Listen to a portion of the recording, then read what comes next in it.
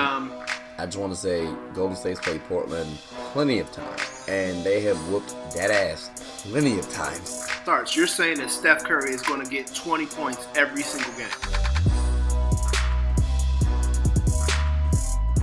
I can't talk about it no more after you said. As I know the state of mind that you're in right now, I'm not even going to do that to you. So, what's wrong with your man? Like why? I'm starting to not be a fan of him. If we're being fair, I think he's a little bit of a jerk on the court, and he's a little bit of a jerk off the court. Welcome everybody to your favorite basketball podcast, Get a Bucket. I'm your host, Trey. Now, you might notice a few tweaks, a few differences going forward. Unfortunately, Andre won't be able to participate anymore. He has some other things to take care of. Life, stuff happens sometimes. Andre, wish you the best in all your endeavors. Alright, well, can we get rid of that written down statement? Nah, I'm playing out. Seriously, wish you the best. Now, back to your favorite podcast. I'm going to try to do these going forward in quarters. Some quarters may be a bit longer than the others, but, in a game, some quarters feel longer than the others. So, that's just how the game goes sometimes. Now, let's begin. Now, I'm no stylist by any sort of the imagination, but there were a few suits out there that had style to them. Some of them had a little swag, and then there were a few that even I had to question, right? But on this segment, on this quarter, I'm focusing more so on Zion's all-white ensemble, right? And that kind of reminds me of Bron in 2003. He wore pretty much the same thing. When I saw the picture and saw the draft, only difference really was the person who was wearing it, and then Zion's looked a little bit different. All of it looked a different white, and his top button was unbuttoned. That's the only difference. So I'm like, is it a happy accident? And I'm putting quotations around that, or are you trying to make a statement? Me personally, I would try to distance myself away from Bron brand-wise, just because he can actually rival Bron, Kobe, MJ. Like, he can get there one day if his talent matches his hype. Like, he can get there. So that's what I'm saying. If I'm him, I'd like to stay away from that. Alright, quarter two. Let's see here. We're going to begin with the winners of the NBA draft. Now, despite this being a draft where a top 5 player was being drafted, yet only playing 5 games in college. Yep, only 5 games. And I know we can bring up Kyrie Irving, but he had 11 games, and he was playing phenomenal throughout all those. And he was a rookie, right? Even still, it's a different scenario to me personally.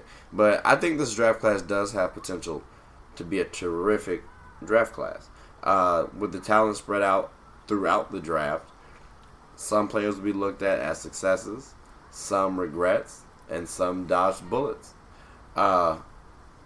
Honestly, the winners to me, you have the Pelicans, the Hawks, the Nuggets, and the Sixers. The Pelicans, of course, they got Zion. We're not going to talk about him because we've already talked about him enough. Now, Jackson Hayes. Jackson Hayes is a center out of Texas, 6'11", okay? Averaged 10 points, 5 rebounds, and 2 blocks. So to me, that tells me he's going to be Clint Capella. Now, he's 220 in terms of pounds, 220 pounds, okay? What I'm looking at is a Clint Capella, but in about 2-3 years. So that's giving them a little time, someone to build around, cool, give him some experience, but he's going to need to bulk up, okay? So, but the Pelicans did make solid drafts for the future. Like, if they're able to like keep their team together intact, they're going to be scary in the future. Atlanta got DeAndre Hunter out of UVA and Cam Reddish out of Duke. Let's go, ladies and gentlemen. Quick shout out to Blue Devil Nation. All right, Duke fan here. Now Atlanta can do some scary things if both of these guys pan out too. Keep the whole buck with you. DeAndre Hunter can guard some 2s, some 3s, some 4s, and since small ball is nice and popular nowadays, some 5s. I personally liked him out of UVA, but I don't know. It was just something about him. Like to me, he was just like he wasn't just a guy, but at the same time, he was just a guy. If that makes sense. Probably doesn't, but it is what it is. He's 6'8", listed as a power forward. I would like to try and transition him to the 3 some. Atlanta already has John Collins there. So if he's able to play against some 3, then that might help out. He was able to shoot, I think, in the 41, 43 clip, or percentage-wise, for a 3. But I don't think the volume was that high either. So if he's able to shoot at least in the 30, 40 realm, in the mid-30s, hopefully low 40s, then that would be great. But if not, then that could just be a backup for John Collins. And Cam Reddish has all the tools to be a 2 or a 3. He's 6'8". He's very skilled, quality, like good defender. He just didn't have consistency. That was his issue this year. And I think once he adds strength, he's going to be a tremendous problem. Tremendous problem. The Nuggets can be nice. The Nuggets might be a little nice. And the reason why I say that is because they're technically getting 2 rookies, okay? And Michael Porter Jr., who was drafted last year but did not play this year because he had back injuries. And then you have Bol Bol, who may or may not play. I don't know how that's going to go. But both of those players were easily top 10, top 5 projected talents. And what set them back were injuries. So to me, what I'm looking at is the Nuggets have assets that could pan out to take their team to the next level. And the most important thing is they don't have to rush them back. So when they come back, they can be completely healthy. That was great. Again, for those who don't know, Bol Bol's a 7'3" center out of Baylor.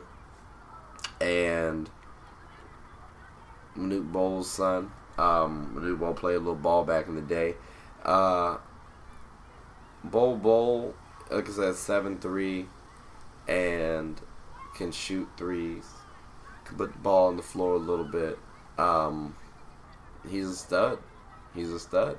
Like, the Nuggets are following a tactic that I like personally, which is the stash and play later on. Because especially when you have a talented team, you can afford that. Even if you don't, you can still try and get that because that talent is still going to be there outside of that just 1 year missed. You know? I don't know. I like the Nuggets. Alright, quarter 3. Biggest losers of the NBA. Personally, I'm going Celtics. Celtics are one of those teams. They went from the next Golden State to damn near rebuilding. No Kyrie nor Horford. Yeah, it's looking kind of grim because now you have, Gordon Hayward kind of came on late, but now you have Gordon Hayward, who's still kind of injured, Jason Tatum and Jaylen Brown. Like, while good, it's not a championship team. Not at all. You have a lot of holes to fill. And Terry Rozier probably feels a little salty at how he was treated. And Kyrie already stated he probably doesn't want to come back. He could, but a lot would have to happen in order to get that train rolling. The Knicks.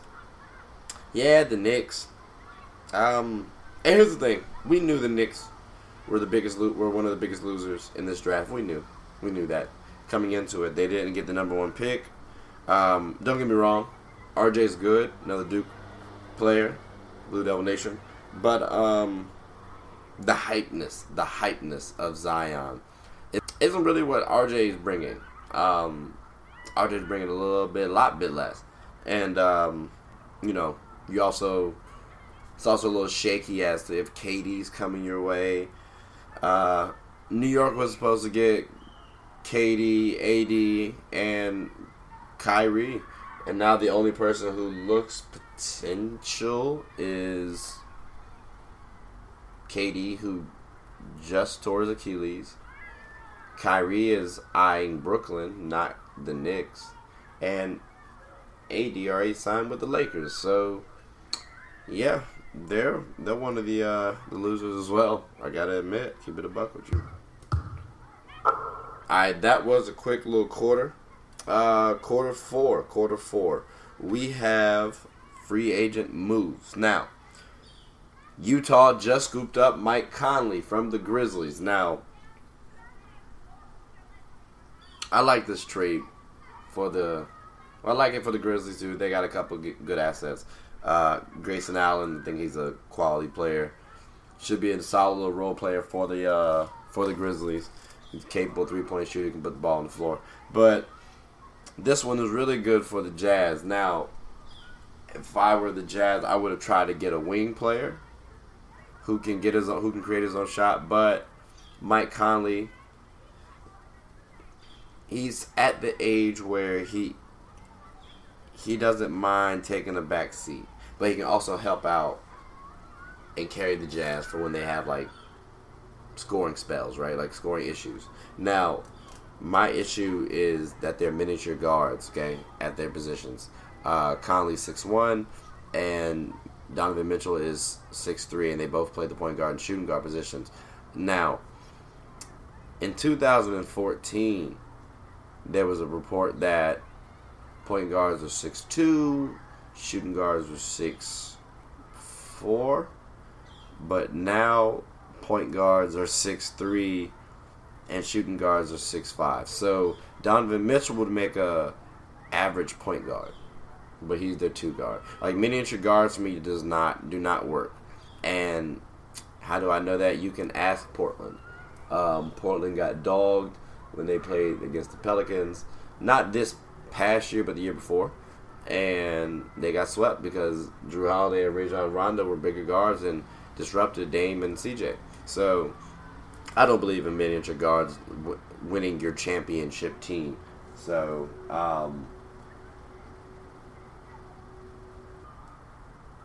Chris Middleton not picking up his $13 million option. I get it. He's just made the All-Star last year as well. Mind you, he's 27, but he looks 35. And personally, I'm not even joking. He's got the body shape of like an uncle at the yearly family reunion. He don't look like a hooper, but he does. He does get a bucket. Now, like I said, he just had a breakout a few years, and he's looking to get paid. Now, his $13 million option in today's NBA, it is kind of damn near insulting for this man personally, for his stats so far, because the number 1 pick from last year is making $8.7 mil. Okay, now again, that's number 1 pick. I get you, but he ain't really. DeAndre Ayton really has not done anything to warrant anything in the 13 mil range, right? This man is already making more than half of that, so it's kind of a slap in the face to an all-star. So it's very interesting to see what's going to brew up with the Bucks. Are they going to lose their second option, or are they going to keep him? It depends on how much money he's asking for. I like Chris Middleton, don't get me wrong, but I wouldn't break the bank for him. So that's me personally. You know, quality player, but I wouldn't break the bank for him.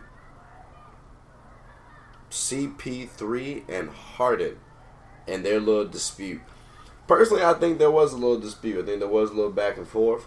I don't think it was to the degree that people were saying you had to get like people separate. I think someone might have stepped in the way, but it wasn't that type of. It wasn't that type of deal. You know how guys are on the court, like, you know what I'm saying. Like, no one on the court is more. 8 times out of 10, guys are not really going to swing on the court like that. Like, you're going to talk, you're going to scuff it up, you're going to get chest to chest, people going to like, get in between, push you off. I think it was maybe a little less degree of that. All right. Now, with the Rockets, I think it's very simple. Like, their main issue is that they deviated from what got them there the year prior. Allowing Chris Paul to do what he does and James Harden to do what he does. Emphasis on the and. Like, if it ain't broke, don't fix it. So I get scaling Chris Paul back, but you gotta let him get back to what he was doing. Like, taking more threes than twos, that's terrible. That is piss poor. Also, Capella, my man, can you do something else besides screen and roll or catch a lob? Like, do something else, kid, because you're an easy liability now. Notice you don't even play in the fourth quarter, but you're talked about as a big three. The hell out of here. No, not at all. Like, if you don't develop an offensive game, easy asset to trade. And, yeah, easy asset to trade. But, yeah, and I know their philosophy is threes count more than twos, but it's a lot more option to make twos and a lot easier options to make twos as well. So, you may want to throw a little more in there. The Rockets can win it, though, but they may want to start adding a little more twos in their game plan. So, all right, well, that looks like the end of the game there. Let me know your thoughts and, subscribe, follow Get a Bucket on Instagram, Twitter, and Facebook. And, comment on the page. Let me know what you think about some of the topics that I talked about. All right. See you guys.